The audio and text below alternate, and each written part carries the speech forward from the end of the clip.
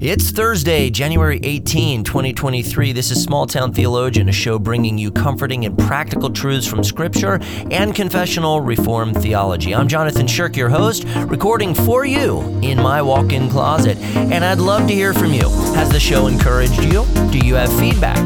Do you have an idea for a show? Let's connect. Send me an email at smalltowntheologian@gmail.com. And don't forget, leave an honest 5-star rating if you can. It helps the show. I'm almost to 50. Off we go.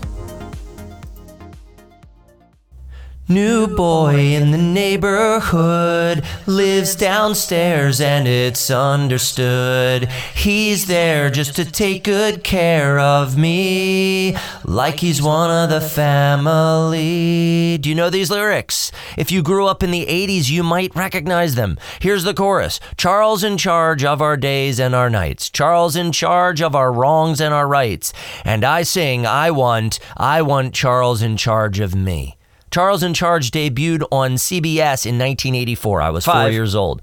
The star of the show was Scott Baio, who played Charles. His best friend, Buddy Lembeck, was played by William Ums.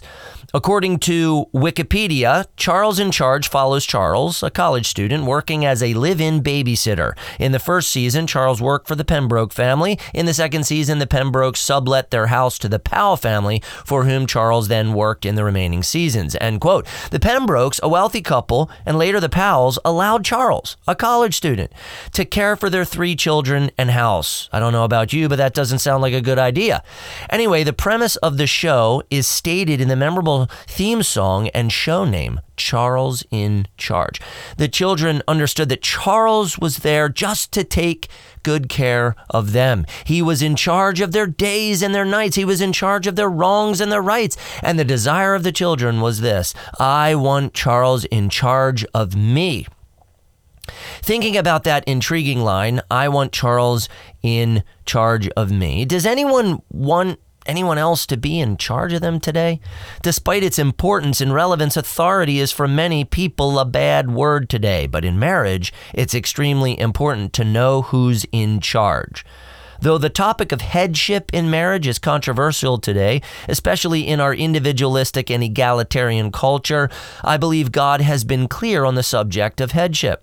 Ephesians 5:23 says, "For the husband is the head of the wife, even as Christ is the head of the church, his body, and is himself its Savior." Also check out 1 Corinthians 11, verse 3. But this episode is not about male headship in the home.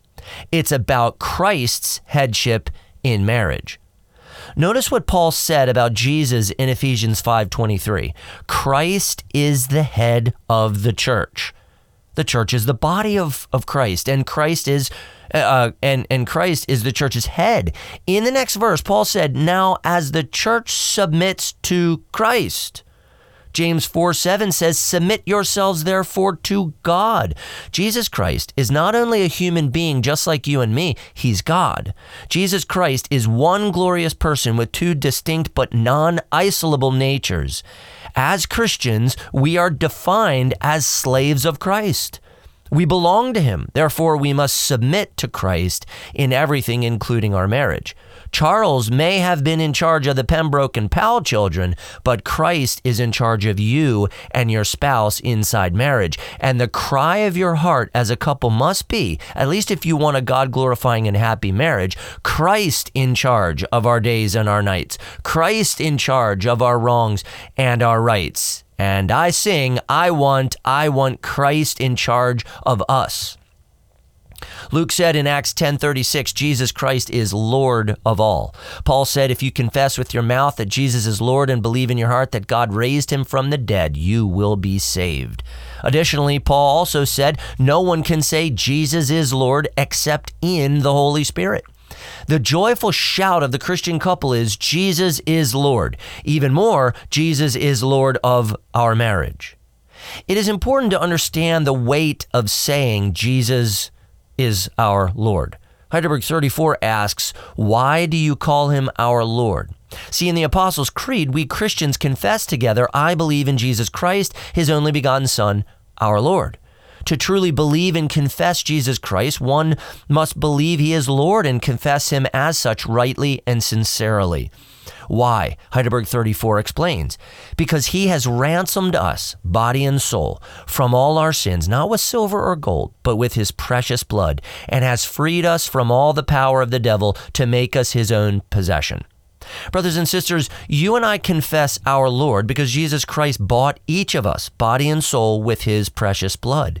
He gave us his own life. He gave his own life to purchase you and me. We are no longer our own, no longer enslaved to sin and death. We belong to Christ.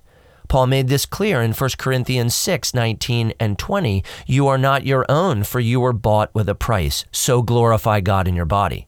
Before you think about what you want in marriage, you must think about what God wants from your marriage. Why? Because Christ bought you. Your duty and pleasure are now found in submitting to Christ.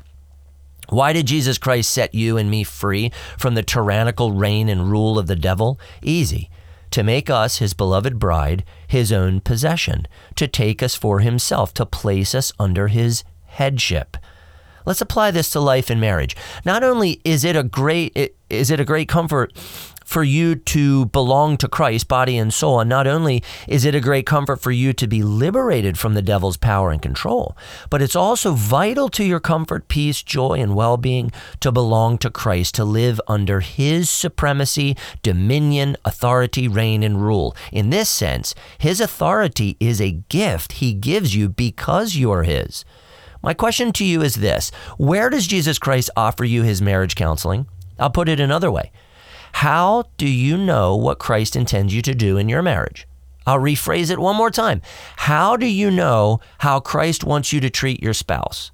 Isn't that the most important question?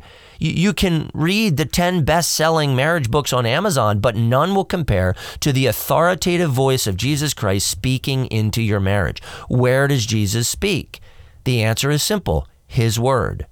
The word of Christ read, preached, studied, meditated upon, prayed, etc., is the means by which we hear the marriage counseling of Christ. And when we hear his word, it comes to us with utmost authority, power, and helpfulness. Is Jesus Christ your Lord? In one sense, he's everyone's Lord, but if you confess him as your Lord, you believe and confess that his word is authoritative for your life and marriage and is the most helpful counsel for you, for how you should treat your spouse. Have you considered how your Lord's 10 commandments can help your marriage? Have you considered that Ephesians 5:22 through 33 and Colossians 3:18 through 19 are your Lord's words of encouragement to you to help you flourish in marriage? If you're an older woman, Titus 2 verses 3 through 8 is your Lord telling you to mentor younger women so they learn how to love their husbands. What about sex? Your Lord has some counsel in Proverbs 5, 1 Corinthians 7, 1 through 5, the Song of Solomon, and other places. Wives, Proverbs 31 is your Lord encouraging you to be the wife he intends you to be. Husbands, the life of your Lord revealed in the Gospels shows you how to be a selfless, sacrificial, patient, kind, gentle, and loving husband. Just watch Jesus serve, and you'll know how to be a husband.